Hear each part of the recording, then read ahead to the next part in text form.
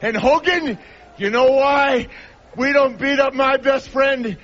Because I can't, and neither can you. But with all due respect to Chris Benoit and to Steve McMichaels, there's only 4 people in this ring right now that have ever felt war games. That's you two, and that's us two. So we're not asking, we are demanding that we take those 2 slots in war games. A newcomer, Chris Jericho, will be here in action. A lot of people talking about him. Oh! Wait a minute, what's going on up? Oh no. What in the world? Oh my goodness. Not again. You know who that Ted DiBiase. is. Without a doubt. Hello and welcome to the Wrestling 20 Years Ago podcast. We're going back in the time machine to August 1996 for Volume 2, Part 2 of this month's show. Just a very brief, cold intro. If you have stumbled across this show, you might be wondering where our review of Hog Wild is, amongst other things. That and the news can be found in Volume 2, Part 1. This, we are continuing on from after Hog Wild. We're going to start with the TV review that you're going to hear in a sec. Then we're going to review the Clash of the Champions, and it's basically the second half of this month's WCW. Move on to August the 12th for the next edition of Nitro between the pay-per-view and the Clash that has 3 days later. Tony Schiavone breaks down the title change and the belt defacing from Saturday's Hog Wild. First up, the teams of High Voltage and Rough and Ready team up to take on the Dungeon of Doom in an 8-man tag. Dungeon get a quick win. Afterwards, Rough and Ready turn on High Voltage. Sting and Luger come out to challenge the NWO. After no response, the two head to the back and there's yet another Glacier video. Dallas Page gets a win over the Renegade with the Diamond Cutter. Backstage, we hear from the NWO who run down their successes from Hog Wild. They hint at a 4th man being behind the camera and say they'll face Sting and Luger on their time. Conan and Jim Powers have an even contest. Conan gets the win using the ropes for leverage on the pin. Post-match, the champ declares his loyalty to WCW. Benoit takes on a debuting Ron Studd, easily giving up 18 inches in height. Studd gets up over early before getting cut down. A superplex from Benoit gets the win. Gene asks Benoit about Dean Malenko after the bell. Benoit commends him but builds the Horseman's agenda, starting with the Giant. Hour 2 starts with Harlem Heat facing the Steiner brothers. A very strange ending where again Sherry holds the feet for the cover, but a bumbling Colonel Robert Parker, who has no reason at all to be in the ring, fell over the cover to give Rick and Scott the DQ win. Ultimo Drago takes on Rey Mysterio Jr. and Eric Bischoff is in heaven calling kicks. Mysterio hits a beautiful over-the-top senton to the outside. The Dragon sets a powerbomb. Mysterio rolls through with a sunset flip to retain the Cruiserweight title. Flair and Savage have a Flair and Savage match, but to save face, Hogan comes out and blasts Savage with a chair behind the back of a downed Randy Anderson, and Flair retains the title, with Nick Patrick counting the fall. We see the Booty Man beat down from Hog Wild. Hogan comes out to talk to Mean Gene. He name drops General Custard, yes. He calls Flair that stupid little man, calls Gene a chump, and then leaves. The Outsiders come out of the crowd and Luger comes out without Sting. He then appears to give him the upper hand. Another strange ending as Nick Patrick walks out of the ring and the Horsemen run in to head off the Outsiders. The replay shows Patrick pulling Hall from a Stinger splash. Flair cuts the promo matching up the NWO with the Horsemen, and we fade to black. Oh man, you know, all of a sudden now they act like we're important, you know. Yeah, I can't believe the audacity that these guys have. I mean, we're on New World Order time right now. I mean, you can make all the challenges you want to, boys, but hey, we're in our gear, but we'll do this when we feel ready. I can't figure it out. We beat them at Bash of the Beach in a 6-man. We did what we say we do at Hog Wild.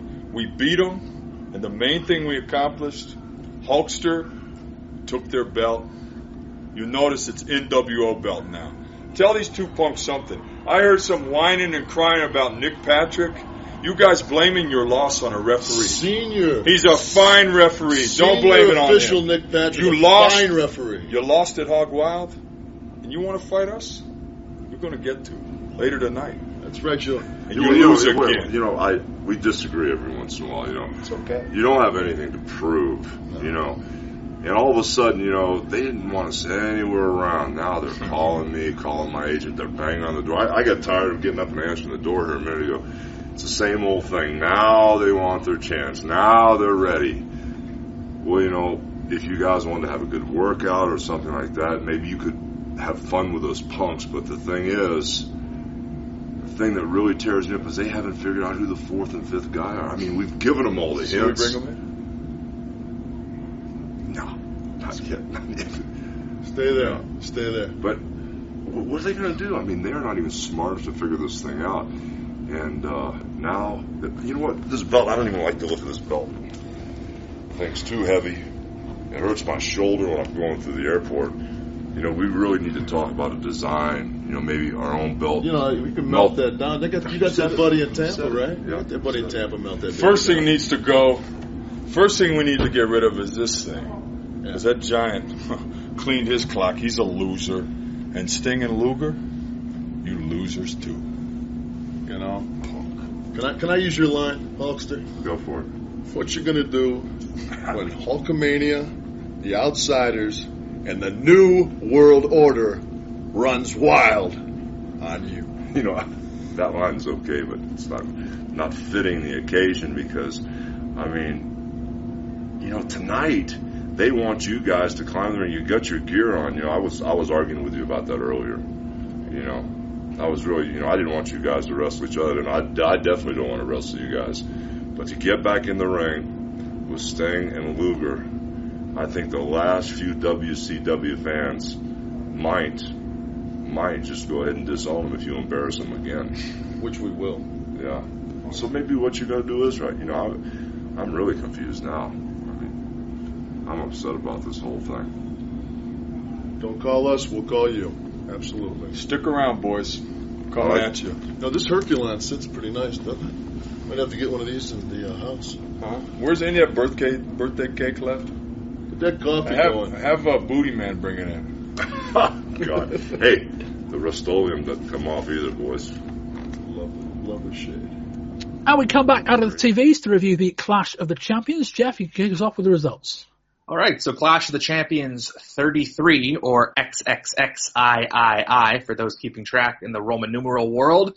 It kicked off with Rey Mysterio Jr., the Cruiserweight Champion, defeating Dean Malenko. VK Wall Street defeated Hacksaw Jim Duggan. Conan defeated Ultimo Dragon with Sonny Ono by his side. Medusa defeated Bull Nakano with Sonny Ono by her side. Eddie Guerrero defeated Diamond Dallas Page to win the WCW Battle Bowl Championship ring. The Giant, with Jimmy Hart, defeated Chris Benoit, who was accompanied by Woman and Miss Elizabeth. Harlem Heat, the tag team champions, fought the Steiner Brothers and Sting and Lex Luger to a no contest in a triangle tag match for the WCW Tag Championships. And in the main event, the U.S. champion, Ric Flair, with Woman and Miss Elizabeth, defeated Hollywood Hulk Hogan, the world champion, by disqualification after interference from the, you guessed it, Outsiders. Jeff, in an era of 2-hour live TV shows on a Monday night, is there anything special about a 2-hour live TV show on a Thursday night? I think if you give the illusion away that to the fans that you're giving them a free pay-per-view, that'll always engender goodwill with your fans. The key there is that you have to give them a quality product that, you know, stands out from your Monday night show, which I don't know if they did that here. Yeah, I mean, I guess it's perhaps even more the question that, you know, we had all the TV last Saturday, we had the Nitro on Monday. They you know, they didn't really promote this show beyond, you know, mentioning a couple of matches beyond, you know, the big story was Hogan and Flair, which, you know, they did some promotion on, but they didn't really have time to go any further because they couldn't really promote Hogan and Flair until they got through the pay-per-view itself. I guess it just, you know, you could perhaps do this kind of show, but it needs 2 or 3 weeks to where you can kind of look forward to it. What do you think of the show, Jeff? Really, like what you spoke to just a second ago about the number of shows that they were running this week. I mean, I think the goal for WCW should be to put together a really good show in a singular term, let alone 3 or 4. I thought it was I think every match was crunched for time because they were, you know, they weren't going to go into an overrun here. It it advanced some storylines. I thought there were two pretty decent matches. But overall, my main takeaway that I think we'll talk about later is I really can't believe that a month and a half into this Hogan turn, they've already given away Flair versus Hogan on free TV, which I thought was just with very little promotion, as you noted. Yeah, I've got a lot to say about that. I think I'll probably save it for when we get to it. But yeah, I think suffice to say, I'd probably agree. Yeah, it was okay, but back even a year ago, I mean, Nitro's not been around a year yet.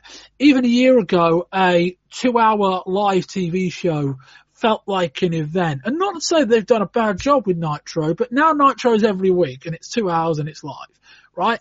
And this is just it's like a Thursday night Nitro. I think that was what it was. And it didn't even, it's not like, I'm not just saying that because it was a 2-hour live show. It even felt like a Nitro. Had a lot of matches, none of them particularly long. It was probably, if you were calling this a Nitro card, this would be a real high-end Nitro card. But it wasn't any more memorable. And I kind of feel like in an era of a pay-per-view almost every month, and an era of a live 2-hour TV show every week, there's just not really much room for a Clash of the Champions unless you can make it substantially different. And, we've done Hogan and Flair to death. I think there is the one thing to say about giving away Hogan and Flair so quickly. You are right, but it's not like we haven't seen this match a lot. And as to contradict completely what Bobby Heenan says later in the show, no, Bobby, it is not unimaginable that we would see Hulk Hogan versus Ric Flair in an arena where the fans will be predominantly pro-Flair. For one, they weren't, but for two, they've been predominantly pro-Flair for the entire 2 years. But that's definitely something we'll come to. Anyway, Tony Schiavone touts 9 matches for tonight's show. That may not be a selling point. We don't get one of them, so there's just 8. We're live from Denver, Colorado with Schiavone, Bobby Heenan, and for the first match of the night, Mike Tenay on the call. Jeff, an interesting follow-on from what we discussed in part 1 of this volume, was about mentioning Mike Tenay becoming a full-time commentator, because from what I'm reading in the Observer, they may well be looking at doing that. What do you think about that? I think he's probably their best play-by-play guy. I mean, I think Schiavone gets a bad rap because he's got a couple masters to serve by selling the product and making sure the main guys are over, especially Hogan. And he's also got a couple. He's got to keep Dusty and Bobby in tow as well. Yeah, it's kind of an unenviable position. Ugh, that was a mouthful. I think Tenay his passion comes across. He's clearly a student and a fan of pro wrestling, and he can really help get these guys who are less known in North America over and really sell them as these wizards in the ring, whereas someone like Bobby Heenan might just try to go to the old joke book, or Dusty might just, I don't know what Dusty would do, just some sort of, indiscernible hyperbole. But I think Tenay really adds to their credibility. I do think he has to measure his ability to get too technical, because not everybody knows what a tope pescata, sometimes he does have to make sure not to condescend to the casual fan. Yeah, it's almost like on a scale, we've got Schiavone who's somewhere in the middle. We've got Bobby Heenan who could be somewhere in the middle, doesn't really give a fuck anymore.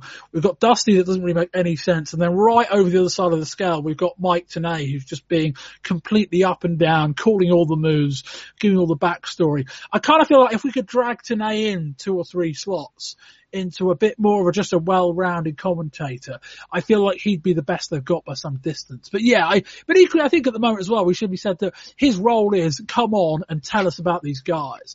I think if you told Mike Tenay, call a 2-hour show, he might be a different version of Mike Tenay than what we're hearing. But given that Heenan seems to have just checked out mentally, I don't really have an issue if Tenay joins the commentary team full time. I think he'd be a big I did make a note with Heenan on this card. I felt that when he's working with Tenay, he does pick his game up, and maybe it's because Tenay exudes passion in a potentially passionless company at times that has kind of divested Heenan's passion itself. I noticed that Heenan seemed a little more alive in his commentary with Tenay, so I think maybe that pairing will reinvigorate him, or hopefully could do that, because Heenan is, when given the opportunity or when he wants to, he is one of the best heel promos in wrestling still. I mean, he's excellent. Yeah. It's just a matter of, is he going to run out the single or is he just going to, cash his check? Yeah, exactly. I mean, I think it's, we'll start the show review in a minute, but I think it's just a case of you need a motivated Heenan, and we don't always have that. And you also need Heenan in front of a good product, and we don't always have that. I think we've seen Heenan in this last year at times show flashes of why he is still one of the, still one of the best commentators, even though, a commentary version of Bobby Heenan is nothing on the manager Bobby Heenan. But why he's still one of the best promos, even probably long past his best, is that when he needs to be, he can be great. The problem is that I get the feeling that he knows his paycheck is going to come what may, and so when you get to a pay-per-view like last month, he will just start doing a Vince McMahon impression because he can't really be bothered to take it seriously. Anyway, on with the show. Dean Malenko versus Rey Mysterio Jr. for the WCW Cruiserweight title is up first. Mysterio starts with a dropkick and a Hurricane Rana. We get a leapfrog crossover. Mysterio then hits a springboard moonsault off of the second rope. Malenko goes for a powerbomb, but essentially just keeps going with Mysterio and drops him neck first on the top rope. He follows that with a brainbuster. After the break, Malenko throws Mysterio over the top rope. Mysterio then catches him and jumps back onto Malenko for a near fall. Mysterio comes off the ropes again and Malenko just chucks him in the air. Mysterio hits a running somersault senton onto Malenko on the outside. Malenko whips Mysterio towards the guardrail, who does a moonsault off of it and barely gets there. The guardrail gives out and Mysterio got quite lucky there as Malenko had to catch him, saving money on his head. Mysterio hits a Frankensteiner for a near fall. Malenko takes Mysterio to the top, does an amazing top rope gutbuster where he basically throws Mysterio in the air, lands on the mat with his knee out and lets Mysterio land on his knee. That looked fantastic. Malenko covers Mysterio, the referee counts to 3, but Mysterio gets his foot on the ropes. The bell rings, but the ref immediately sees his error. In the melee, Mysterio hits Malenko with a victory roll and retains his title. Jeff. Yeah, aside from the ending, I thought it was a really, the in-ring work was pretty great technically.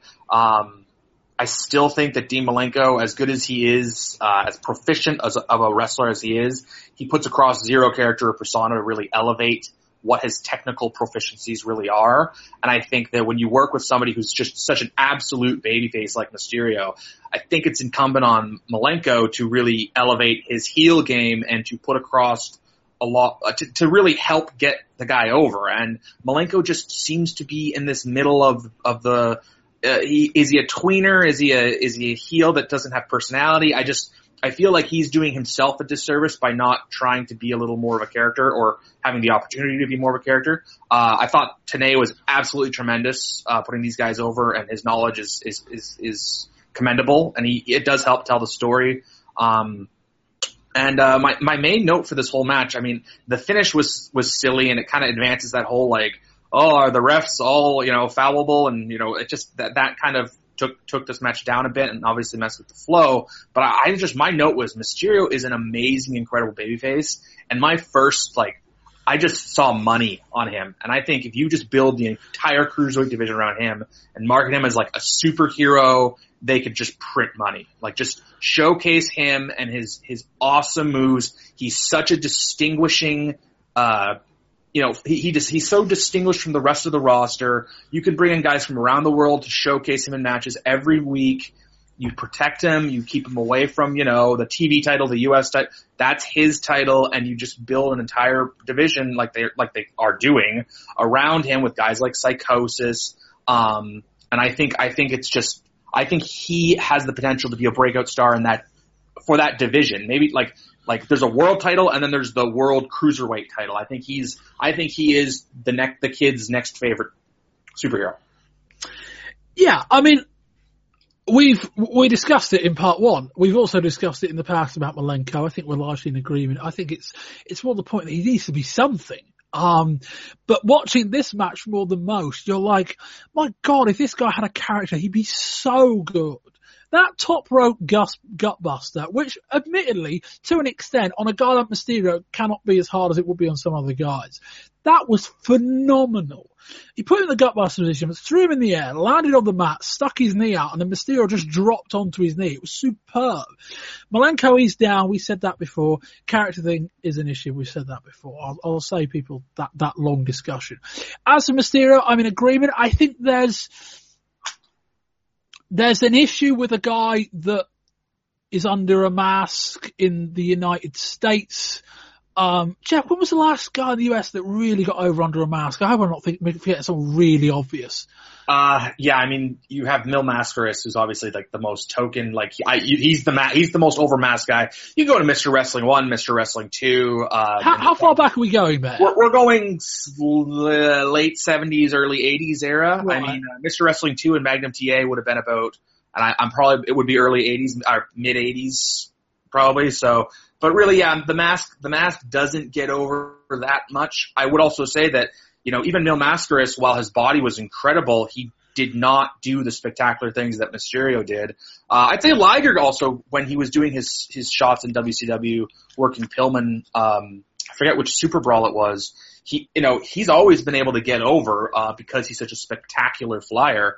So I think Mysterio is an outlier here, much like Liger would be and much like Ultimo Dragon, I think, where their moves are so original that, the fact that a lot of masked guys haven't really got over in stateside probably since Vince's expansion in 83, 84. I think it's time to say, like, this is a different generation, much like, the WWF's new generation. These guys are just in a league of their own.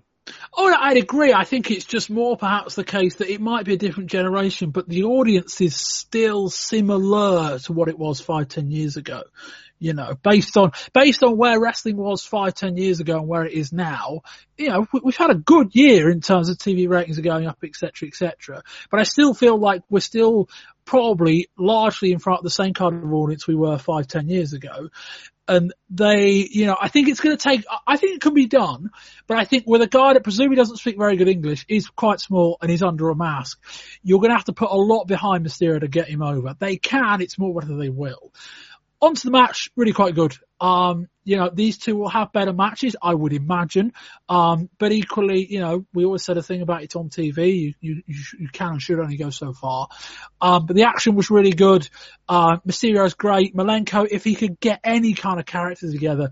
And Malenko, I said it last time, Malenko in ECW, alright, it was a pretty simple character, be the silent heel. But if they invested a bit of time in either of these characters, I feel they could be so much more over. Because imagine wrestling this good with characters fans were invested in. That's main event level draws right there. It feels like the wrestling's good enough. It doesn't feel like the characters are there yet. Some of that will come with time, but I think some of that needs to come with WCW putting some time behind these guys. 2 hours of Nitro, Saturday nights, etc., etc. There should be enough time, but a really good match, I think. We move on. We're still getting vignettes for Glacier. He will debut on Nitro at some point. Hasn't happened yet. The debut was on Saturday night taping, so there's that. We come out next to Hacksaw Jim Duggan, who gets a huge amount of pyro. He's out next to the feud that will never end against VK Wall Street. Wall Street thinks he's outsmarted Duggan, who capitalizes by ramming his head off of the turnbuckle 10 times. Even Duggan's USA shtick isn't over as normal. Wall Street pulls Duggan down onto the top rope. Duggan hits a scoop slam, then goes to tape his fists. The ref tries to stop him. Wall Street, in the distraction, grabs a handful of trunks and rolls him up for the win. Jeff? Yeah, my first note is, haven't I seen this match about 1 million times this year already? Yes. I'm an unabashed Duggan fan from his days in Mid-South working with Bill Watts. I think his character is still quite over, and the chant maybe is even more over than Duggan. It's getting a bit tired though, isn't it? Yeah, and Wall Street, he's a solid enough worker for a big guy, but I think he's been pretty, overexposed the last 6 or 7 years, between his runs in WCW and WWF. The match was Dom plotting, silly finish. Hope this isn't a trend for the night is my note, because, the Malenko finish was kind of spotty with the ref, and now you have this one, and I'm just like, if the next angle is, well, refs are, it's not just Nick Patrick who's, maybe corrupt. Maybe it's just the fallibility of the job. It kind of makes it a less genuine experience as a wrestling fan. Yeah, this takes me back 2.5 years where we were on those Dusty Rhodes book pay-per-views and shows where you'd have 7 matches and the first 6 all ended in nefarious finishes. This show, I don't think is much different actually. Yeah, it was alright. You kind of like could we not have just had 3 or 4 minutes more of Malenko Mysterio? Do we, I like Jim Duggan, not for the same reasons you do. I just think that there is something in an era where a lot of people try to really overcomplicate wrestling. Duggan is a real throwback in that he's a really simplistic gimmick. And there are some things to like about that, but he is getting a bit old and the act's getting a bit old. And, we talk about Mysterio and Malenko being a future. I feel like these two are the past. And that feels like a weird juxtaposition one after the other. Because it's not that they're presented as the past. They're presented as the present. And Jim Duggan's not the present. Not anymore. Anyway. We get into with the Nasty Boys, who are a bit tired of the same questions from Oakland. Their loyalty stands with the Nasty Boys only. Next up, it's Ultimate Dragon with Sonny Ono versus Konnan. Mike Tenay's back. Konnan ties up Dragon in a variation of Indian Deathlock. Dragon drop kicks into the outside. Sonny starts with some kicks to Konnan. The referee sees it but doesn't award a DQ. Don't know why. Dragon does a moonsault to Konan's back, then follows that with a Magistral Cradle. Dragon goes for a German, actually bridges over it, rolls over it. Konnan rolls over again, and then pins him with a handful of tights. Jeff, that'll be 3 match finishes and 3 quite screwy ones. Yeah, and, keep this logic in line. Konnan uses the trunks on a heel to win after Dragon's heel manager attacks him while they're all the while subtly alluding to the fact that Konnan might be going heel. Kind of felt like some clueless booking that neither showcased Dragon's incredible abilities or established Konnan as anything of a threat. My main kind of commentary here was, how does this get anybody over? Konnan isn't a flyer, and he's not going to really be able to emphasize Dragon's strong point. Dragon doesn't really work a heel style despite being presented as a heel with Sonny Ono, so I don't understand who really benefits from this match, especially a match this short. I really don't know what Sonny Ono adds to the Ultimo Dragon. He's another cruiserweight who I think you could promote like a superhero and really distinguish that division from anything else on the card, in the promotion, or offered by Vince and WWF. But they just seem, hard pressed to keep him as this kind of generic heel who doesn't really act like a heel. It just felt very flat. Yeah, you basically just you divided the match into chunks and said they all sucked. I wouldn't necessarily disagree. We've had the Konnan discussion before in the last few months. I've got no idea what they're doing with him. Because Konnan, to me, seems like the guy you'd really want on the roster. He can speak English. He is, he's Puerto Rican, right? He's not Mexican. Yes. But, he has a Mexican background to the point where I think he'd be over in front of Mexican fans, which helps. And it's like, he's a good worker, he's a good talker, he's got the whole thing. And yet they seem to have no idea how to book him. And they just regularly, consistently put him with guys that aren't going to help him. Like we said a few months ago, stop putting him with the undercard guys, put him with guys that can build him up, and then they put him with Ric Flair, not the guy that's going to do that. Now they're turning him heel, alright, but they put him in a match against the heel as a babyface with a heel manager, and then he wins it with a handful of ties. I no idea. It's another in a long line of what are you doing with Konnan? Because I feel like there's something there with Konnan. It's not like there are times we watch guys, get pushed. It's like, what are they doing? I understand why you'd push Konnan. There's a lot to like about him, but you've got to. We need something more than this. Would be my takeaway. Any further thoughts on what I said, Jeff?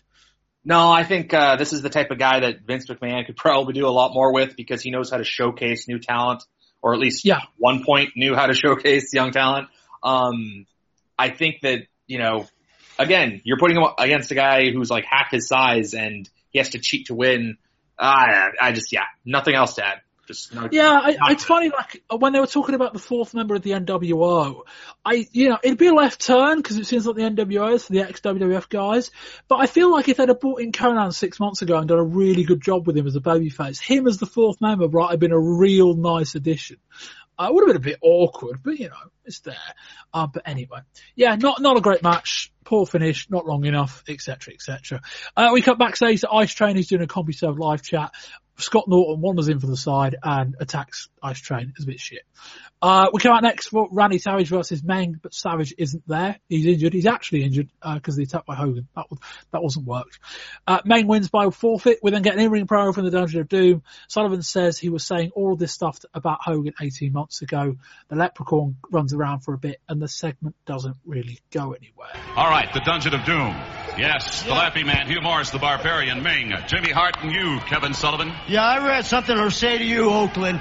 You know, I don't like Randy Savage, and I spent my whole career hitting people with chairs, but they knew where I was coming from. I didn't praise Hulk Hogan for a year and a half. I told it like it was. I said he was no good. He was self-serving, and he wouldn't face you face to face. I didn't call him the immortal Hulk Hogan. I didn't bow at his feet. I didn't drive in no limousine. I didn't take him from Minneapolis to a bigger town. I didn't take him from that town down to WCW. What do you have to say for yourself and your friend, the immortal Hulk Hogan? All right, well, I did kind of lead the bandwagon, and Hulk Hogan was a great, great man, but something snapped, and I think these outsiders might have contributed to it. But here's a guy that was on top, and I mean, $1 million contracts all over the place. And then, of course, things like Thunder in Paradise. I don't think he was ever a real serious threat to Sir Laurence Olivier on that. Then the big television ratings on Monday night. You know about that on Nitro? Oh, my God. Wait a minute here. He wanted to take credit for that. Look at this manpower up here. We are the strongest force in the WCW. I am tired of us worrying about the NWO. I am tired of us worrying about the Four Horsemen. Taskmaster, let's do something about it. Benoit, let me tell the Horsemen something. And especially Benoit. You know, a lot of people have been saying this Wolverine has dropped me in my head, and it isn't the neighbors, if you get my drift. We're the last stand for the WCW, not the Horsemen. I get the drift. I thank you, the Dungeon of Doom, Kevin Sullivan, Jimmy Hart, and company. We are live in Denver, Colorado. Jeff, what was this? This is the Clash of Champions. I think this was Kevin Sullivan getting to do a pseudo babyface promo that'll sell a ton of tickets. He must be really good friends with the booker, because when I look at where he is on the card compared to a lot of the talent they have, you know, a lot of guys aren't getting mic time, and here's Kevin Sullivan, who was the guy who tried to kill Hulkamania and was in probably some of the worst matches and the worst feud of last couple of years. And here he is saying, I was right all along. Meanwhile, the fans, and myself included, are shortchanged by not getting to see Randy Savage, which is a major letdown. I know he was injured, but they did kind of advertise this match, and I love Savage. He's an electric personality still after all these years. And then we got a stable like this Dungeon of Doom. They're just so Bush League. These guys shouldn't be anywhere near the NWO, and here they are cutting a promo saying, you know, we said all along. It's brutal stuff. I mean, it's just the Sullivan stuff kind of all feels brutal and painful to me in 1996. I mean, it's just, I don't understand I do understand, but I don't think there's any logical reason why Kevin Sullivan should be this high up on the card whatsoever. I'm not sure there's a logical reason why he should be on the show. I mean, I know we've had a discussion before about Sullivan. I know he used to be something in the past, but in 1996, he offers just nothing for anyone. He's not a particularly good promo. He is a awful wrestler. I mean, I know he's been around the block. I know he's old. I'm not saying he's awful because he couldn't do it. I'm saying more because he can't anymore. He offers nothing. He has that stench that Ted DiBiase had around him last year with the $1 Million Corporation. You know, when they try to get you aside about the $1 Million Corporation, it's like, nah, you guys all suck. The Dungeon of Doom of the WCW's $1 Million Corporation, I think. You know, they're hard to take seriously. They take up way too much time.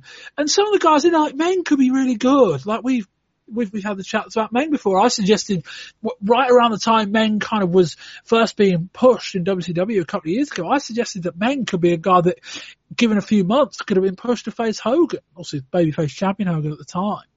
And he's just here as a guy in something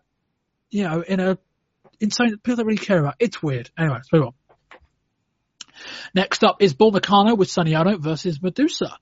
Medusa goes for a big drop kick, but Nakano stops by the ropes and Medusa hits the deck hard. Nakano then just chucks her across the ring by her hair and then a second time. That looked real nice. Medusa hands out some slaps. Nakano just runs her over with a clothesline. Medusa goes for a crossbody but nearly misses. Medusa goes for a sunset flip. Nakano just sits on her. Oof. Medusa kicks Nakano off the top rope, then goes for a splash off the top herself. But Nakano moves and Ono takes the bump. Back in the ring, Ono gets the kick Medusa from the apron. Medusa moves and a very fake kick connects with Nakano. Medusa rolls her up and wins the match. Jeff, I think that's 4 for 4 on the bad finishes. Yeah. The match wasn't anything to write home about. I don't think it was long enough to write home about. I think if given the time, they've shown in the past that they can have a really good match. It's also incumbent on Heenan not to be totally goofing on the match to get over, and because no one's getting over if he's just there amusing himself. So I'm going to put my fantasy booker hat on for a second, since you recommended that maybe if Conan had been pushed properly. I think the next member of the NWO should be Medusa. I think she checks all the boxes that first of all, she's the women's champion. She has that infamous WCW debut after she ditched Vince. She's got a great look, and they could book her, they could bring in talent, and eventually maybe build someone from WCW's side to eventually challenge her, but she could be, the NWO's world heavy women's champion. She could be one of the cool bad guys, and I think that would really refresh the division, her, and keep in line with the narrative. Man, that's a good idea. I almost kind of like that for the sense that she can and should work with the women. Not that there are really women full-time in WCW. They do just have to shit them in. But almost as, she can antagonize the male baby faces and the guys can kind of stand behind her. There's almost that angle you could play as well. But yeah, no, you're right. Ex-WWF woman. Good shout. Thoughts on the match? Yeah, it wasn't long enough. The finish was clunky. My main thought during the whole match was she should join the NWO. So that's what I was paying attention to. Fair enough. I can't necessarily disagree with that. We get a backstage interview with Oakland, Flair, Woman and Elizabeth. Flair says the names don't change. It's just the years that change. Hogan, it's me and you again. Hogan, you know why we don't beat up my best friend? Because I can't. And neither can you. Next up, it's Diamond Dallas Page versus Eddie Guerrero. Page pushes Guerrero over, which ends up firing up Guerrero. Hits a lovely head scissors. Guerrero charges into the corner and hits his shoulder, crunches into the ring post. A side slam from Page gets a 2. We then settle in for what I'm guessing is going to be quite a long headlock. And it was. Eddie takes down Page by the legs. He then hits a slingshot senton for a 2. Page hits a sit-out powerbomb for a 2. Heenan does another Vince impression. Shivani calls him out on it about as well as you can do without mentioning it directly. Guerrero hits a frog splash from the top, and that will do that. And they're saying that with that victory, Guerrero wins the Battle Bowl ring. Shivani actually calls it his first title. Man, imagine the gall to say that. Page goes to shake Guerrero's hand, but only uses that as a way to hit the diamond cutter. He chucks the ref off the top, then hits another diamond cutter. Chavo comes out, DDP shoves him away, and then hits a third diamond cutter to Eddie off of the top. That third one didn't really look safe, as he kind of hung him off the top rope, drove him down, and Guerrero kind of ended up going down nose first. That was a bit ugly. Jeff, thoughts on this match? Yeah, it was, Eddie Guerrero is just a really impressive technician in there, and the size disparity kind of exposed Eddie because he's such an incredible worker, but, he was making all Page's look excellent, but he's really undersized there in a match with Page. The Diamond Cutter's really over. He's a cool heel. Guerrero got the win. I'm uncertain if he's beating heavyweights, but they're pushing him kind of as a cruiserweight, and then he gets, squashed with 3 Diamond Cutters or 2 Diamond Cutters or whatever it was after the match. They bring his nephew Chavo down. I don't really know what they're doing, with really either of these guys. DDP kind of feels like a cool heel. He's got the kind of new ring gear, the shiny, leathery pants. Like, he's got stuff. I don't know. I think I think the Battle Bowl ring is it's just, that's awful. That's just, there's no credibility to that. But I think as like a TV title champion or maybe stretching it, maybe like a US champion, I think DDP could really do some entertaining stuff. He clearly works hard. And he does have a past with, the Diamond Stud and Vinny Vegas. So there's always that potential, and he could be the Buddy Jack Roberts there in that triad potentially. Yeah, that wouldn't be a I maybe wouldn't unveil him as number 4, but I'm assuming I'm assuming the group's going to get a bit bigger beyond that. He might be, they've got to watch. The more guys you add, the more diluted it gets. But he might be a guy that, as you say, with the history with those two, could be a decent addition. But yeah, like, we talk about Malenko, who's a great technical wrestler with no charisma. I mean, Page honestly isn't the worker Malenko is, but he seems to have a lot of it down. Like, he's a good enough worker where he can have an entertaining match in most cases. He may well win worst match of the year, but, you get in the ring with Booty Man for 17 minutes. It's going to go down like that. He's entertaining enough as a heel, and with a guy like Guerrero, it's just going to work. The match, like most of these matches on this card, wasn't particularly long. It was good. It wasn't any better than that. It was one of the better matches on the card. But I like the Diamond Cutter as a finisher. I maybe wouldn't do it off the top rope because it looks like he's going to kill someone. But other than that, good stuff. I think on a card where it felt a bit up and down, this was a nice little match, and another one where you went, we maybe could have borrowed a few minutes from another match and this would have been better. But I think more the point, what I said with clashes before, sometimes you want a clash that just teases a match to be on pay-per-view. And I wouldn't have any objections if this was 10, 12 minutes on pay-per-view next month. We get an impromptu interview with Hollywood Hogan. He challenges Oakland after what he said about him. Hogan says Flair, in all of his glory, couldn't lace up Hogan's boots. 13 times is an unlucky number. Only one man will be the Babe Ruth of wrestling. Only one man will be the Michael Jordan of basketball. That didn't quite work, Hulk, but yeah, anyway. Move on next to Chris Benoit, Wicked Woman and Miss Elizabeth versus the Giant. Benoit, they try and take his jacket off. Giant gets in there and hits a very nice drop kick. He follows that with impossibly good choke slam. And 1, 2, 3, 20 seconds after it started, it's over. Jeff, I quite liked it, but I kind of feel like anyone could have probably been in this spot and it didn't need to be a member of the Horsemen. Yeah. Aren't they trying to make the Giant a babyface? I don't know. I mean, yeah, my note is, aren't there 24? There's a lot of rhetorical questions actually regarding this match. Aren't there about 24 guys that could have done this to get the Giant over without devaluing? I don't know that many of them could have taken a chokeslam as good. I would say that, I'm sure some could, but I don't know how many.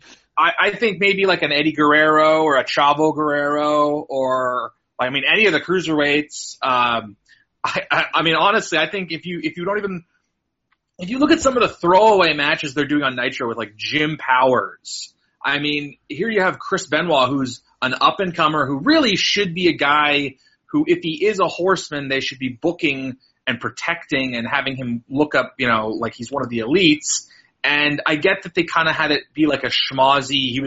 They were taking off his vest and maybe there was some shenanigans there, but it didn't really jive with the whole WCW NWO feud to begin with. Doesn't get Giant over. Doesn't help Benoit in the least. Seems counterproductive. Yeah, a little bit. I mean, they're going to rationalise it by saying, well, he got distracted. Giant caught him before he was ready, etc., etc. I guess. And it's not like you can't get Benoit back up. It's just more a point of, couldn't someone else have been in this spot? It was a pretty awesome chokeslam though, and I'm still a big fan of the Giant, even though it does feel like he should be going babyface, but they haven't really gone down that path quite that much this month, so I would have expected. He's still cutting quite heelish promos. Alright, he faced he faced Hogan on the pay-per-view, and he faced Benoit, a heel here. So there is that, but, this just felt like an odd match in amongst a show that didn't really feel like it needed any filler. It was almost like they wanted a match on the card so people would watch, and yet they never actually really promoted it. So what was the point, I guess? Anyway. We're next to the Steiner Brothers, Rick and Scott versus Sting and Lex Luger versus Harlem Heat with Booker T and Stevie Ray, with Carl Parker and Sister Sherry for the tag titles. We start with Scott and Booker. Booker levels in with a big side kick. They go to the top. Scott dumps Booker T on the top rope. Luger takes a run up on the apron and just runs Booker over. Luger gets in and unloads on Stevie Ray in the corner. Crowd are getting into this. Rick blind tags in and then levels Ray, then levels Luger. That gets some boos. The ref deals with Luger. Ray hits a lovely side kick on Rick as we hit the commercial. Back from the break, Sting is in with a chop off the top. Sting hits a big press slam on Booker T. We get to Sting against Scott. Scott goes for a shoulder tackle, then a crossover. Sting then just drops Scott neck first onto the top rope. He then comes off the top with clotheslines, and Nick Patrick gets quite angry. Scott hits a double underhook powerbomb, but Luger breaks up the pin. The Heat watch on. Luger runs Rick over with a clothesline. Scott hits a belly-to-belly on Luger. He comes off of the top. Luger catches him and then tries to put him in the torture rack. Rick knees Luger's knee, and the match just breaks down. Booker T hits a big Harlem Sidekick on Scott. They're the only two left in the ring. Here come the outsiders. Scott hits a Frankensteiner. The ref, Nick Patrick, counts the 2 and then decides to call for a DQ because the outsiders are attacking the guys from the aisle way. Harlem Heat win the match by DQ. Really, I don't know if we're ready or not, but Nick Patrick, after what... I don't blame him for being hot. Why? What was your call up there? It was a disqualification for outside interference. What do you think it was? Where was the outside interference? Didn't you watch the same match? Did you not see the outsiders come down here and attack these guys on the floor? Did they get in the ring? No, they didn't get in the ring, but they interfered in the match. Any rule book that's in print today for wrestling, if you look it up, outside interference is a disqualification. You know, those men never even got into the ring. As a matter of fact, I don't think they even made it within 30 feet of the ring. That's a good point. They never got in the ring. Which brings me to one point that I want to get across. What makes a referee great is to be able to see two different things happening at one time. And I've just proved to you in the entire wrestling world that I have that ability. I was in the ring. That's an unfortunate break for the Steiner brothers now. Don't get me wrong. But I had to watch all the action. Now, I don't want to have to get hauled down to the WCW offices again for this. If you have to review it, then review it. Wait a minute, Nick. I followed the book to the T. But, Nick, a lot of people are pointing fingers at you right now for what's happened here in the last week and a half. Well, I know there's been a lot of unfortunate incidents take place here in the last week and a half. Okay, well, I will respect am totally innocent. WCW all the way, Gene. I'll respect your judgment. I thank you very much. Oh, by the way, I couldn't help but notice those nice Armani suits and everything you've been getting lately. Looks very good stuff. What do you mean? We've got more of the Clash. Oakland questions Nick Patrick. Patrick actually has a good point. He says, what makes a referee great is being able to see two different things happening at the same time. Oakland says he couldn't help but notice the new Armani suits that Patrick has been receiving. Jeff, thoughts on the match first? I was really looking forward to it. I liked the subtle story that all the teams were working, to win themselves. So there was dissension amongst the babyface teams. I thought Heenan and Schiavone did a really good job at selling the match and the logic behind why these teams were doing what they were doing, which is refreshing for a WCW commentary during a match. The match itself, I really liked. It made all the teams look good. It saved the titles for the Heat while, making the Steiners look strong, and it kind of set everybody up for feuds down the line with the outsiders. So it served a purpose to advance the angle. I'm not too certain. The one thing is that Harlem Heat at this point come across as a really fresh act. Their presentation is they're cool, badass heels who, could potentially really just go babyface at any time because they are, they do have a really cool factor to them.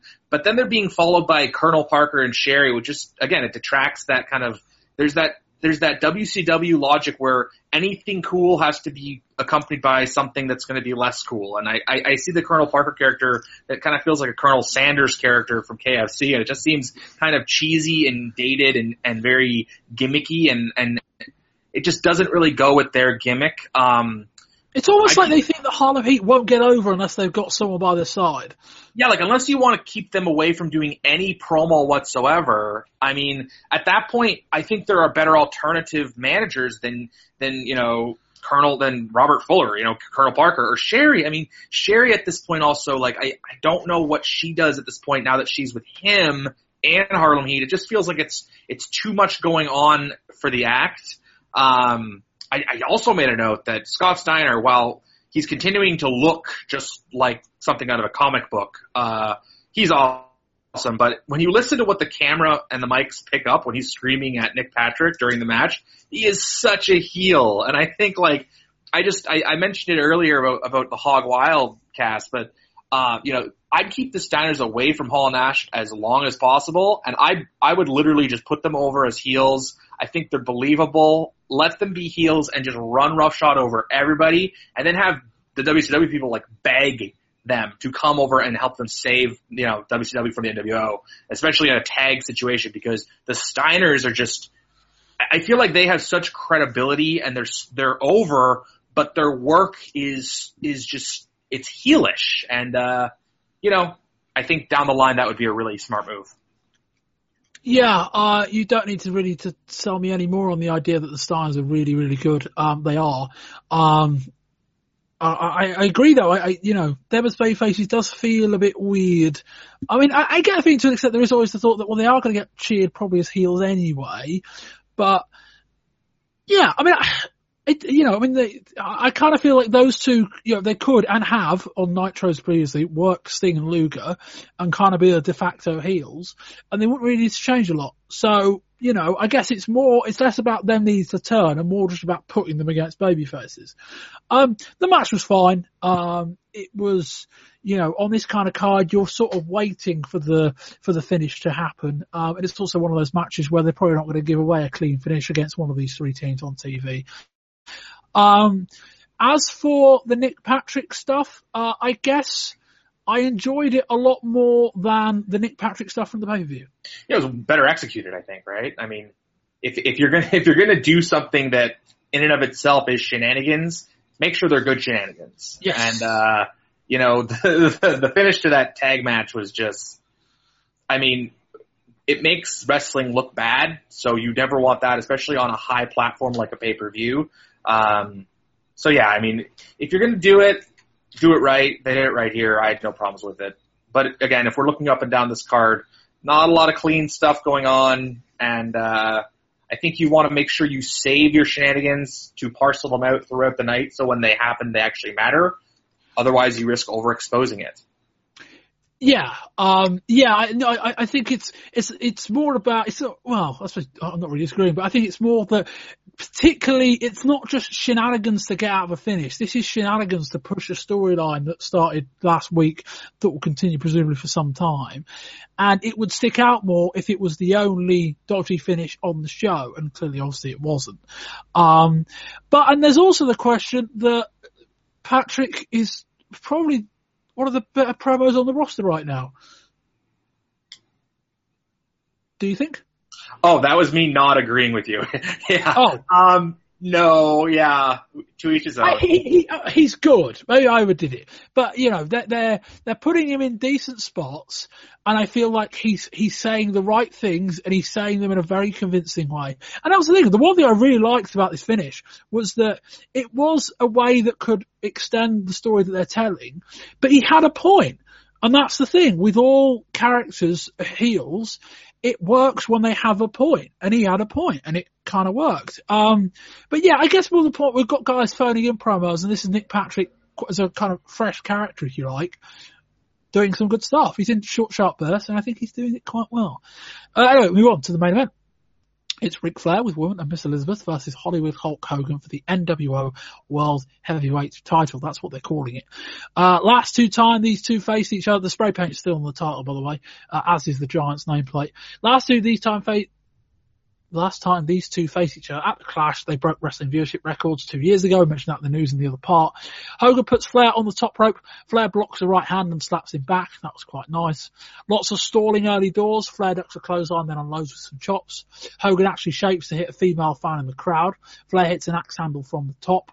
As we said at the top, Heenan at one point in this match does say, imagine a couple of years ago saying that you have a match between Hulk Hogan and Ric Flair where Flair was getting cheered and Hogan was getting booed. We say imagine, of course, that happened pretty much every time they wrestled, but there we go. Hogan comes out from the corner and he and Flair seem to not know what's coming next as they kind of just run into each other. Hogan sends Flair into the corner and Flair does the Flair flip to the outside. Flair hits a high angle suplex on Hogan. Hogan then starts hulking up. Hogan hits a big boot, then goes for a leg drop, but Flair moves. Flair goes to the figure four. Hogan rolls over it, but Flair rolls it again. Hogan grabs a hold of the ref and then just rolls him on the mat. Here come the outsiders. All three start stomping Flair. Out on the Horseman, Sting and Luger run them off. They're saying Hogan game up, which is a throwback to 2 years ago when he submitted last time, or he sort of did. After the match, Flair and Sting get into a shoving match. Dave Penner says Flair won the match by DQ, but Hogan retains the title. Jeff? Where to start here? My first note, in bold with exclamation, I can't believe they gave this away for free. I think they have a lot with Flair as the babyface and Hogan as the heel. I think one could argue that this is the ultimate WWF versus WCW match in a new light with the roles reversed, especially since the fans in the WCW areas really did boo the babyface Hogan. One would think that now that he's a heel. But I don't feel like they feel Hogan versus Flair is this gigantic match anymore. I got a feeling they're wrong in thinking that, but I don't think they see Flair as this.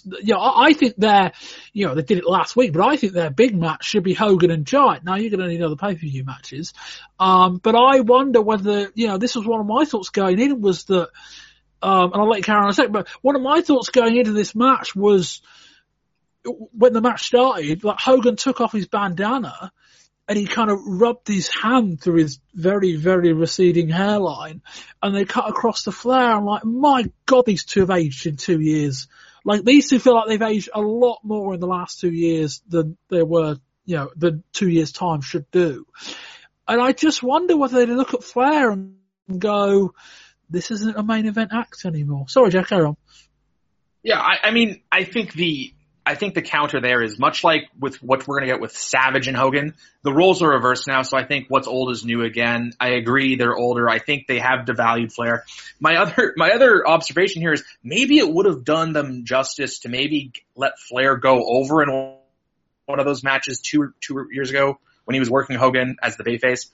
So he has some credibility because they really just beat Flair down over and over. His presentation as a main event act does maybe suffer. I think he carries himself in a way where it doesn't really affect him as it would other people. I just, another thing that was totally undermined in this match was Flair's the U.S. champion, isn't he? And I don't think they really put over the fact that he's their secondary champion. They didn't bill it as title versus title at all, did they? I don't know, it wasn't, but they didn't bill it like that in any way. No, and my other thing, I understand if they don't want Flair Hogan to be the big, money match, but how many horsemen are there? 4. If you're going to start the feud off, maybe you build and culminate with Hogan versus Flair rather than starting with it. I think that gives the rub to, Benoit. I think that gives a rub to Mongo. I think Arn Anderson, as Flair's promo says, the reason I don't beat up my best friend is because I can't and neither can you. That seems to lead to a Hogan where Arn Anderson could be the babyface, which would be really cool for me, because he's such a cool guy. When I look at the match, I thought the psychology of Hulk hulking up as a heel was, in a word, weird. Bizarre. It was weird because he, isn't that like him and Ultimate Warrior? Wasn't it that they were like feeding off the crowd and they were, they were getting that second rush of adrenaline because that's what good guys get, and he's doing that as a heel.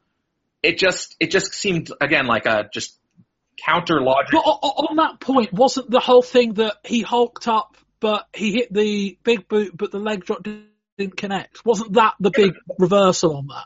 Yeah, but the fans popped for it, right? Like they knew it was coming. It's the trademark Hogan comeback. So when he gets punched 3 times and then stops and, bulges his eyes and points, like that gets the crowd to give him wants, which I don't think you want as he's gallivanting around like such a heel for the rest of the time. The match was what it was. I guess that with Savage waiting in the wings to get the next shot at a Hogan feud, it kind of felt like a waste. I think they would have been better served to maybe hold off on this rather than just do it. And at the end, it was really nice to see WCW coming down to the defense of one of their own for a change, because that's just one of my sticking points just in general for this feud. But yeah, it was okay. It was nice to see Flair seemingly get the win, but I don't know. It was okay. Yeah, to attack those points in the kind of reverse order that you said them, I did like that the Horsemen came out, but I kind of feel at this stage we should be in a position where the Horsemen are already there. I know they're not properly baby faces, but it does kind of feel like the Horsemen, nobody should be surprised that the Outsiders are interfering now. It's already in 6-7 weeks. It's happened 2 or 3 times. And it, another cop-out finish on the end of the show, but to an extent, I think we're going to get there.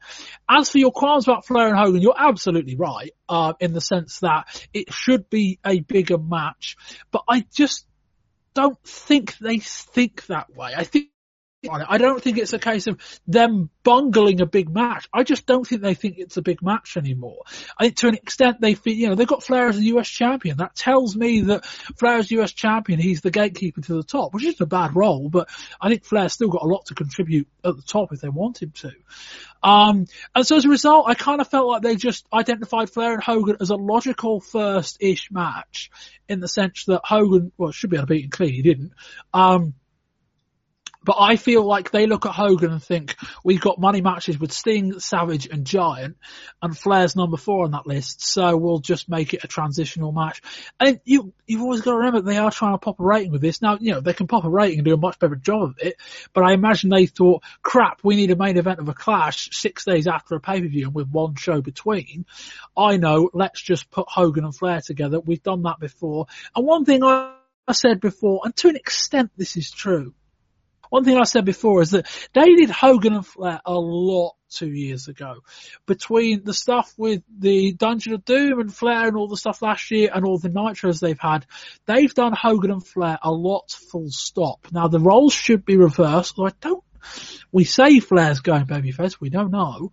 I know the roles have been reversed, but I just don't think they see this as a big money match versus some others. So I think that kind of, I don't want to say explains it. I think that's the rationale they're using. Well and fine. The match was okay. I like, there were some set pieces that wouldn't have been in the Hogan babyface Flair heel match. And I like that as much as you say, why is Hogan hulking up? I think to an extent it's just part of his gimmick now. And I think it's one of those things that even though it was a babyface part of his gimmick, it's so part of Hogan, it should to one degree or another transition into his heel character. But what I did quite like was that it was a case of Hogan did miss the leg drop. And the theory being in that wrestling universe that Hogan, wasn't able to feed off the crowd because they're not behind him anymore. And so as a result, he ended up missing the leg drop because he didn't have the quote unquote same powers. Jeff, any thoughts on any of that? No, I agree with you on, I get the sentiment of the missed leg drop. I don't know. I just think there are more legs my first instinct is to say, if you're going to have Sting and Flair and all these guys teaming up against Hogan, I just think they do have a lot of TV to fill. I agree kind of with what you said on all fronts. I just think that from a long-term perspective, I feel like they burned something off too quickly. Yeah, I wouldn't necessarily disagree, but let's put it like this. Flair didn't lose cleanly. They're saying that Hogan gave up, or they said Hogan gave up 2 years ago. It didn't really go anywhere. They can, if they wish, go back to this beginning of next year. Provided they keep Flair otherwise hot, and they can give it the proper build. And I don't feel like this match being here will be a massive impact on that feud being able to draw money again. So I'll give them a pass by saying they needed, this kind of was a show. Yeah, this show or the pay-per-view, one of them felt really out of place. My suspicion was the pay-per-view was more out of place than this. But both of these shows together didn't help. And I think they thought, damn, we need a main event. And this was what they came up with. Yeah, the match wasn't very good, let's say it like that. There were a couple of things I quite liked, but overall, a bit of a letdown. Anyway, Jeff, your overall thoughts on the show and a score rating out of 10. Yeah, it was an okay show. Felt they gave away too much, as I said numerous times. I think they could have made money off of a pay-per-view of Hogan and Flair with the roles reversed. But, we've spoken to that and why they probably did it. I think they have to be very careful in protecting the reputations of both the Outsiders and Hogan, because they're cool and he's not, as a heel. They still seem special and edgy, but the more they kind of associate with him and his cheesy, classic, more cliched heel gimmick, kind of dilutes their value in my opinion. But overall, 4 to 10. It's an okay show. Yeah, I'd probably be in at about a 5, about the same really when we get down to it. Some decent action, and this would have been a pretty good Nitro. I think we'll put it like that. Some decent action, some stuff that shouldn't have been there, a frustrating lack of clean finishes, but there's always the thought that free TV isn't always for the clean finishes, it's for the storyline build. I think it's more a case of you built your storyline in some matches, but you had so many dodgy finishes that some of it didn't always make sense, or didn't always get over as well as it should have done, sorry. Action was decent. I liked probably as much as I disliked, so I would give it a 5 out of 10.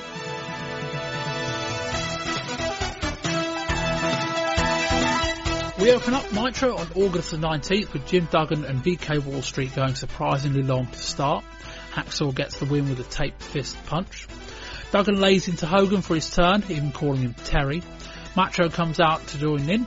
Next up, Benoit beats Earl Robert Eaton with a Dynamite Kid flying headbutt. We get a new Glacier vignette, which sees him turning from Sub-Zero to Shredder. Backstage we hear from Sting and Luger. They've got a surprise for Anderson and Flair. Disco Inferno does his best John Travolta impression, giving up the Macarena halfway through. He submits to a flashback from Scott Norton in a throwaway squash. Dean Malenko and Lord Steven Regal have a fantastic TV match, a surprisingly fast-paced back-and-forth encounter, Malenko getting the win with the roll-up. Anderson again delivers on the mic, responding to Sting and Luger. Flair takes the baton and we kick off hour 2. The Nasty Boys take on the Public Enemy. The Truck gets his money's worth with a split-screen camera visual following all 4 men throughout the match. Sags gets laid out on the outside table. Rocco Rock misses a senton, lays out Johnny, and Knobbs gets the pin on Rocco for the win.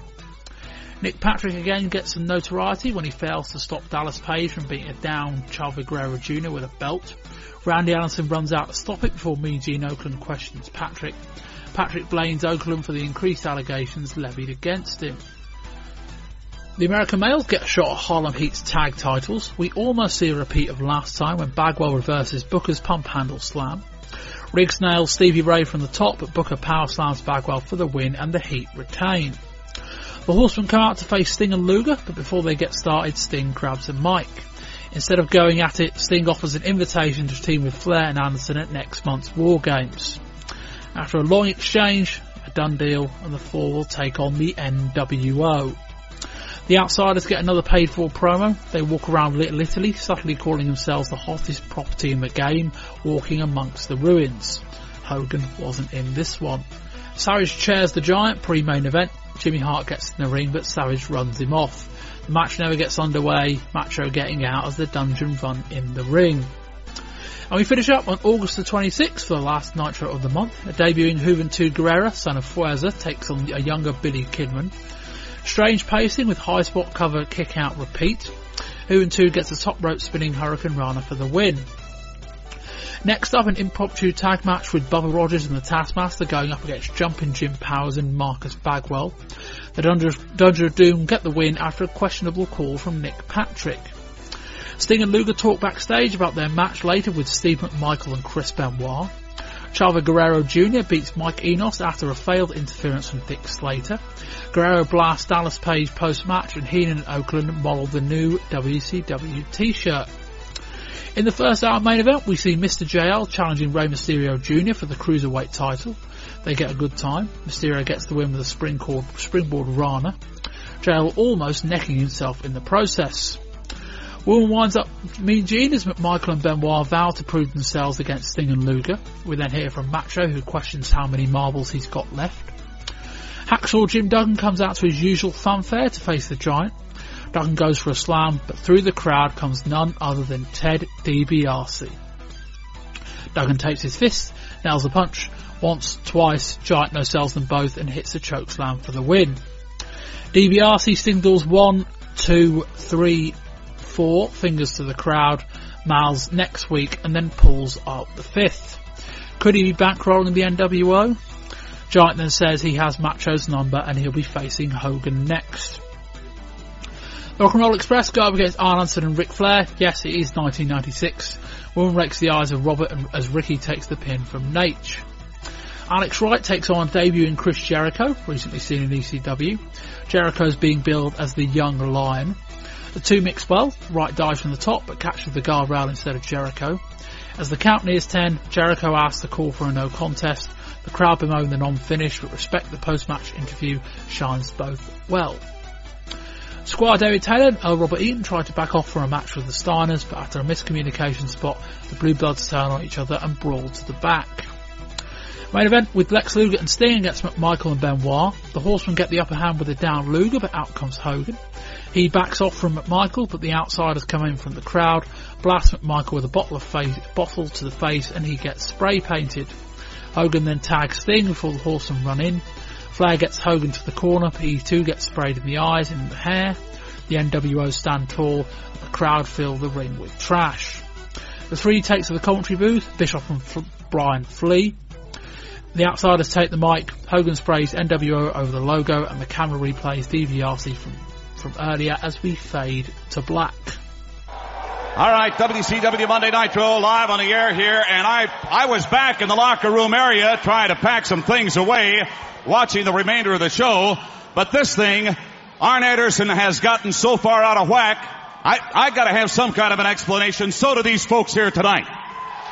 He's got something to say, let him say it. Sting, you said you had a surprise. Is this it? This is it, right here. We can do what we've always done year after year, and we can come out here and beat each other up. Or we can just recognize the fact that there is a major problem right here in WCW. I know, Nature Boy and the Total Package knows we can't trust you as far as we can throw you. We will never be able to trust you. That is a fact, and we know that. But I also know that all of your blood and sweat and tears have all been shed. No matter where your wrestling career has ever taken you, they've all been shed right here at WCW. You are WCW, Arn Anderson and Ric Flair. The Total Package is WCW. I am WCW. In 30 days, War Games is going to happen. War Games was created by the Horsemen for the Horsemen. We know that. But with all due respect to Chris Benoit and to Steve McMichaels, there's only 4 people in this ring right now that have ever felt War Games. That's you two, and that's us two. So we're not asking, we are demanding that we take those 2 slots in War Games with you two. Look at that. Look at Flair. Is that going to happen? What is going through his mind? You two with us two. This Let is me get a unbelievable. couple of things straight here. I don't like you, and I don't like you. We don't have the same philosophy. Luger, you got a heck of a body. I mean, you're ripped. But do you know what War Games is all about? You see, you can't bring all these jiggling pecs and all these show muscles to War Games. That won't help you. But now if you bring all that power and dedication that it took to mold that body to War Games, well, that's a different story. Whoa. Can you do that, Luger? You know, Double A, we go way back, as we all know. Our history is your history. Now, you want to make a comment about jiggling pecs or the body, you reach deep down inside and you really think about it, and you Nature Boy too. Have the Stinger and myself in one match, including the War Games. Have you ever, when you really think deep down inside, ever left that ring saying, we let up, we didn't give 100%? Ask yourself that question, and you answer that in your own mind before you blow this whole thing off. Look at No, that. I get where you're coming from. Let me go to you. For one night, can you take that albatross out from around your neck that you've had your entire career? And you know what that is, Stinger. The little stingers. Always caring what the kids thought. Always trying to do the right thing. Because I'm going to tell you, to survive War Games or to win War Games, you can't do the right thing. You got to get down in that gutter.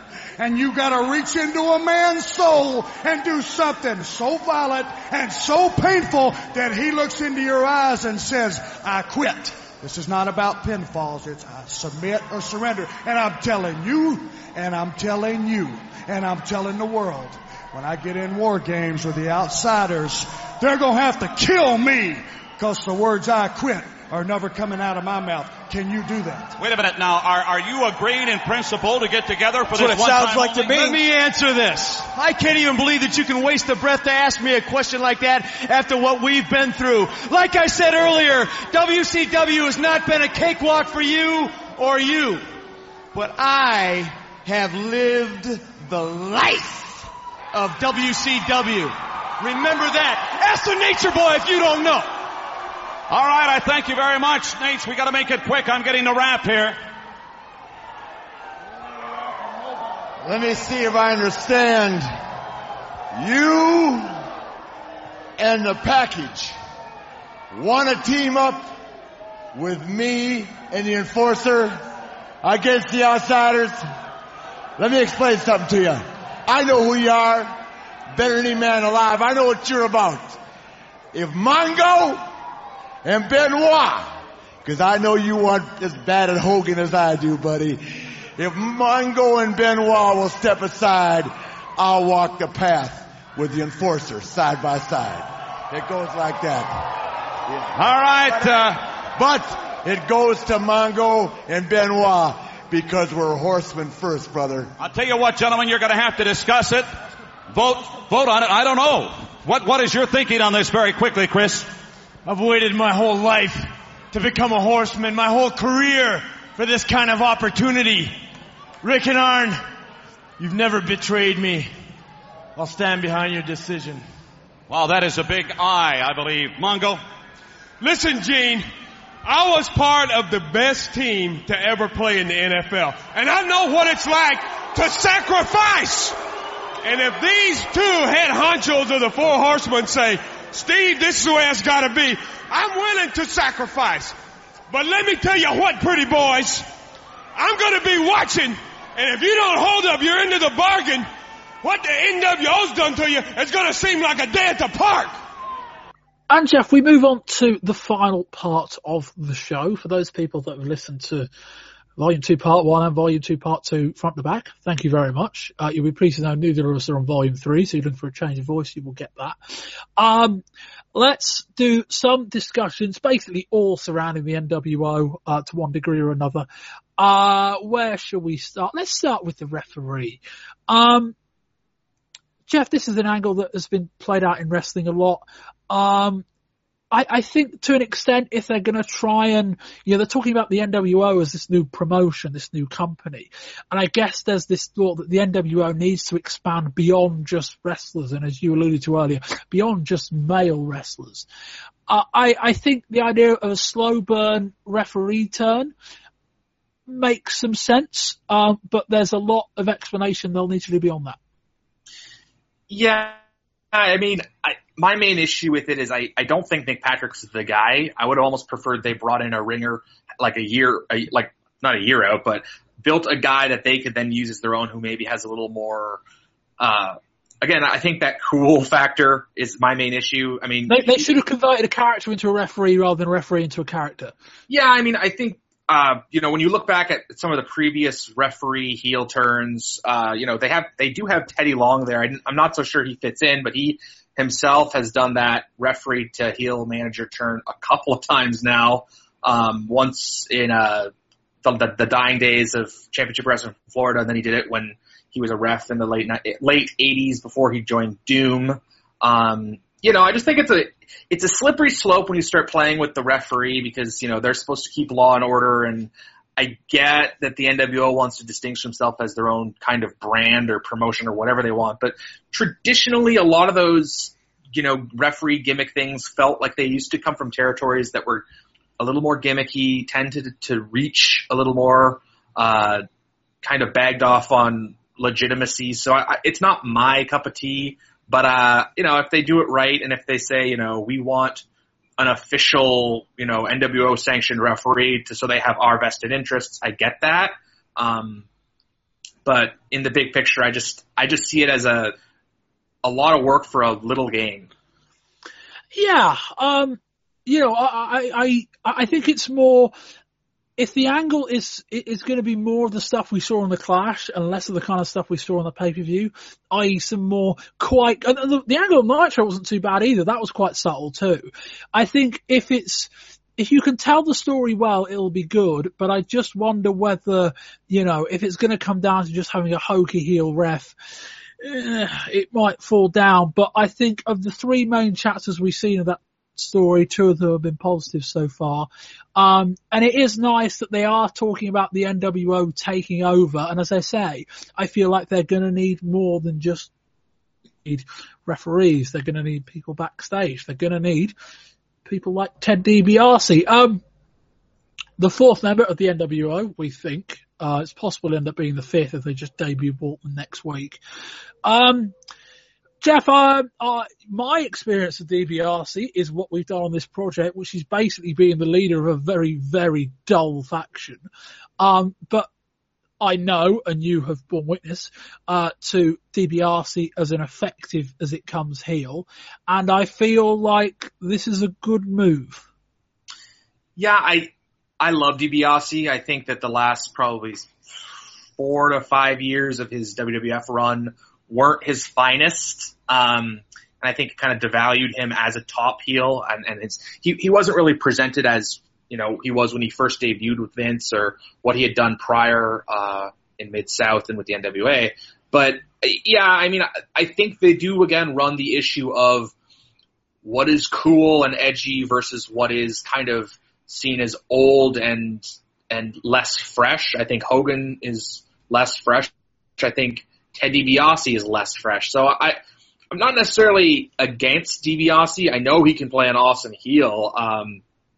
Not sure what they can call him because WWF seems to have problems with, the identification. And I know for a fact that when DiBiase went to the WWF to become the $1 Million Man, he had to sign in before he could even get the gimmick because Vince didn't want to give it away. That's how much he valued it. So I would assume that that is his name, right? Oh no, Ted DiBiase is his name, but I think he'd have to be like priceless Ted DiBiase, right. Or when I see that and when I see where he'd come from with the $1 Million Corporation, I don't know if that's the freshest take to add to Hall and Nash and Hogan. I don't know. I think of all the components you want to add to the NWO, I think you want to be very selective, and I think you want to have, the right ingredients to make the best recipe. And I'm not certain him as the manager is the right answer, but I'm not saying it's wrong. Like, I think as a worker, he was incredible. He had an awesome run with Vince, obviously, until, his back gave out. I'm probably more indifferent than anything. I'm always happy to hear a Ted DiBiase promo. I think he is closer to a horseman and more regal than an edgy, spray painting jeans and boots and, just a cool heel tandem. But that's just me. Yeah, I like the addition of DiBiase to the group because I think it's going to explain some things. I think it's going to explain that, they're having these commercials paid for by the NWO. Not that Hogan, Nash and Hall are not wealthy in storyline, certainly. Well, they're not without. But his gimmick is a guy from Wells, so that makes sense. I feel like it's a good addition, but I wouldn't have him on TV every week. I'd have him as the guy they reference. Have him as the guy that's, bankrolling everything and doing all that, but I wouldn't have him on air every week. Although I suppose if there is a concern about the group ending up being too cool, DiBiase should drag that back in. I guess it's more of a question of, is he negative even while doing so? Yeah, no, I think you're right. I think he could play like a Godfather type, like you said, like he's the bankroller. I always just thought it was Hogan because Hogan's so rich. You don't draw those gates for all those WrestleManias and come away with nothing. Yeah, I think you're right. I think if you want to keep them heel, I think you have a special invasion type act with the Outsiders, and Hogan's heel turn is so refreshing that you don't want to dilute it too much. But if you're going to run with them as heels, yeah, I think DiBiase definitely keeps them heel. Yes, no, I would certainly agree with that. One final angle. I don't know, one more thing to discuss with the angle. Sean Waltman as number 4.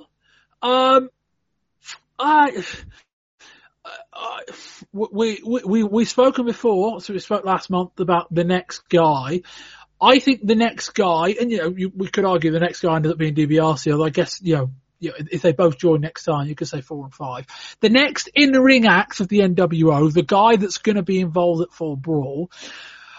I know Waltman's a mate of Nash and Hall, but I feel like Waltman comes out and WCW fans go, I don't know that translates.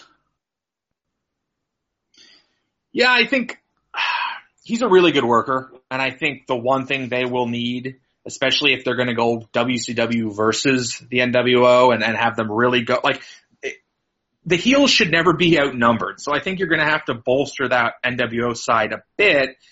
He is from the other side. He is from Titan. He is a good hand, a really good worker. So I think he could probably, if not take falls, take bumps for them. I have no problem with him. Though, there is no cool factors to the 1-2-3 Kid at all.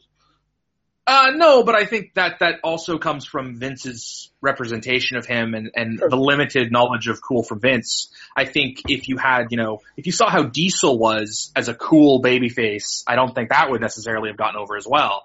I like the 1-2-3 Kid's heel work when he was working with DiBiase. I think he has a lot of cool high spots. I think he's a really solid worker and bumper, so I like it. I think realistically, if you want to go with the NWO, you're going to need guys that are going to take bumps. Hogan and Nash definitely aren't. Hall can't take them all. If Hall and Nash are going to be going for the tags, or if they're going to be the US and the TV while Hogan's the world champ, you do need a couple more guys to potentially take falls down the line, because NWO can't win all the time. So if you're going to add a couple people, I'm okay with them adding Waltman. I think he's a good enough worker, and I think, if you bring I think they should bring in Medusa, because I think that would just be awesome. Then you'd have the world champ and the women's champ. Eventually down the line, I think they should have all the titles, and then you have WCW have to, launch this Independence Day, the movie level comeback against these, invaders. I even think they should have a sponsored cruiserweight, to be honest. And, I don't know if 1-2-3 Kids got the size for that, but, imagine a Jushin Liger covered in black and white, or, them sponsoring, an Eddie Guerrero. That would really help him. Dean Malenko. Well, I've always mentioned, I mentioned previously, Eddie was an awesome heel when he was working in Mexico with Art Barr. I don't know if Dean Malenko's got the personality for it. Again, I think there's a balance between a Horseman and an NWO. It's almost like a Beatles or an Elvis type thing. You're either one or the other, I think. And I don't know if categorically you can really slot those guys, because he doesn't have the size. I think they need a cruiser. I think they need maybe 2 more guys to take some more bumps. Would obviously would be really cool. So, and she doesn't have to defend the NWO women's title, just have it and taunt them all, right? I mean, I'm not sure there is a WCW women's title yet, so it might just make sense if they introduce an NWO women's title. That might they could use the Battle Bowl ring for all I care. I mean, don't do that. Yeah, I mean, there are so many guys they could potentially go wrong with that. I'm okay with 1-2-3 Kid. I think of all the WWF talents they could have brought in that were available, I mean, they didn't really have many to choose from, if I'm not mistaken. So, no, I mean, we are going to look back on this and we are going to say that the fourth guy was a downer, because the fourth guy kind of has to be a downer unless they've got Bret Hart, and we don't think they've got Bret. If they've got Bret Hart, all bets are off. They've got Bret Hart, but to an extent, I don't know that as good a get as Bret would be. I almost feel like you get Bret into the group and then you'd have to take him out after about 3 or 4 months and break him off as a babyface. But that's by the by. They've got Bret Hart, all bets are off. Otherwise, there doesn't really feel like a number 4 that's going to be a big name, unless it's a Savage. But that makes no sense at this stage in the game. So if it's probably a bit of a letdown, I hope Waltman's got more in the tank than what the 1-2-3 Kid show, because otherwise I think that's going to be a big, big mistake. In that he's undersized. You talk about, we brought in guys from the WWF that were big names to one degree or another. Waltman, he had moments, but Waltman was an undercard act. You're bringing in a guy that either the audience knows and knows is at a certain level, or the audience doesn't know and go, who is this guy? He looks like a bit of a dweeb. That's a problem.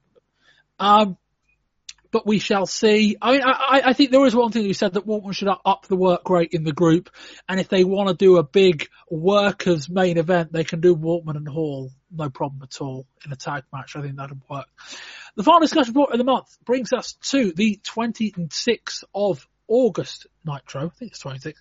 It was the last one of the month anyway. The main event angle, we had a match between, I think it was Benoit and McMichael against Luger and Sting.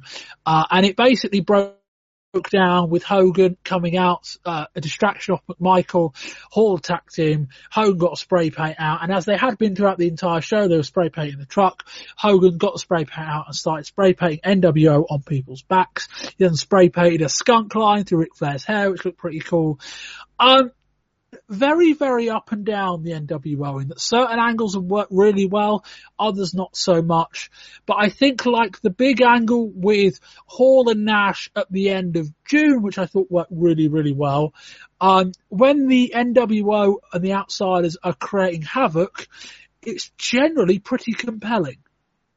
Yeah, no, I think as far as you get away from the general presentation of a pro wrestling product, the more edgier and original this whole comes across and legitimate it comes across. And I feel that's where Hall and Nash really excel. And when you do stuff like this, it does feel a little more authentic and it does come across as more original programming and original entertainment. So yeah, I really liked it. I mean, I just kind of cringe every time Hogan says something because it just kind of feels cheesier than them.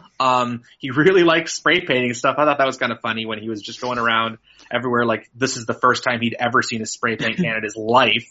But yeah, I mean, I thought it was cool. I mean, the bit at the end where they get to the commentary stage and they got the Nitro logo in front of the table, he spray paints NWO in really small letters across the front. It's like, come on, Hulk, we could have done better with that, I suppose. I mean, Hogan's so rich he probably can pay people to spray paint his NWO things at home. That's why I didn't think that Ted DiBiase was the money guy, because I just naturally assumed Hogan had, the scratch for that. Yeah, I liked this a lot. My only hang up is you don't want to make the WCW guys look too much like, kind of goofs. It's nice to see, when they get run off, the NWO gets run off, but it's just three guys. If they don't have baseball bats, they should eventually take a beating. You don't want to do that right away. You want to protect them. So you want to make sure it's either even odds or they're cheating immensely. So I think that's something to keep an eye on, just to watch out for, because you don't want the WCW guys always to be laying, and you don't want it to be a 6-3 beating with the heels leaving, victorious. So no, I mean, I seem to remember you a couple of months ago, you were talking about, I think you were talking about that, and I said at the time, you've got to get the guys, I don't say over, I don't think necessarily need to get the guys over, but you need to build them up as a threat. But they need to get that balance right. I think Fall Brawl would probably be a good place to do that. Savage isn't in the match, but I suppose that might be a place where you could build up Savage, pinning one of them to set up October. I don't know what to do with Savage now, actually, on that show. But yeah, I think so far so good, but we're going to need a response, and I think next month is a time for that response. I think we're yet to see a good Fall Brawl War Games match in this project. This will be the fourth we've reviewed. I think this one has got by far the best chance when you consider some of the acts we've seen in previous Fall Brawls. I'm looking at Nasty Boys and Harlem Heat, pre-Harlem Heat in previous those matches, and Shockmaster. We've seen some of those. This is the most talented Fall Brawl lineup we've seen in this project. It's probably the most talented Fall Brawl lineup since the early days, Fall Brawl War Games lineup since the early days of the War Games, back when you had kind of early editions of the Horsemen. I think, yeah, we need a response, but the angle's really good. NWO creating havoc are really, really good to watch. I just feel like sometimes they'll do that some weeks, and other weeks they're really, really somber. And they want to build up a nuanced group, but it's like nuance when it doesn't work. And that's really where I think we're at with it. Anyway. End of the show, end of the part, end of the volume, end of WCW for this month. Jeff Parker, big thank you for joining me on both of these month's shows. Oh, thank you very much. I always have fun doing this. Yes, I would ask you to promote Twitter, but as you found out last time, you don't want to, which is fair enough. A big thank you also to Stuart Brooks, who chipped in, and also to Del Muir, who provided all the TV reviews for this month, which saved me having to go back through and take meticulous notes on all their shows. Thanks very much, Adele, for that. You can find me. What have we got this month? We've got 2 other volumes. So this is we've got 4 parts across 3 volumes. Volume 1 is SummerSlam. I think I'm going to be on that show now. We're taping that tomorrow, and you won't very well hear me on that. SummerSlam in Volume 1 with WWF. Volume 3, the 2 Chris's take you through all the ECW action. If for some reason you have started with part 2 of Volume 2 of this month's show, you can go back and listen to part 1 of Volume 2 in WCW this month, reviewing the Hog Wild show and the action that led to this show. You can find me on Twitter at Bobby Bambit. You can find the show on Twitter at Wrestling20YRS. Everything else is on Wrestling20YRS.com. We've got over 150 hours of back episodes online now. Boy, that is a lot. We've got, across, I think, 80 odd episodes, something like that. So plenty to get your teeth into. You just found out about us.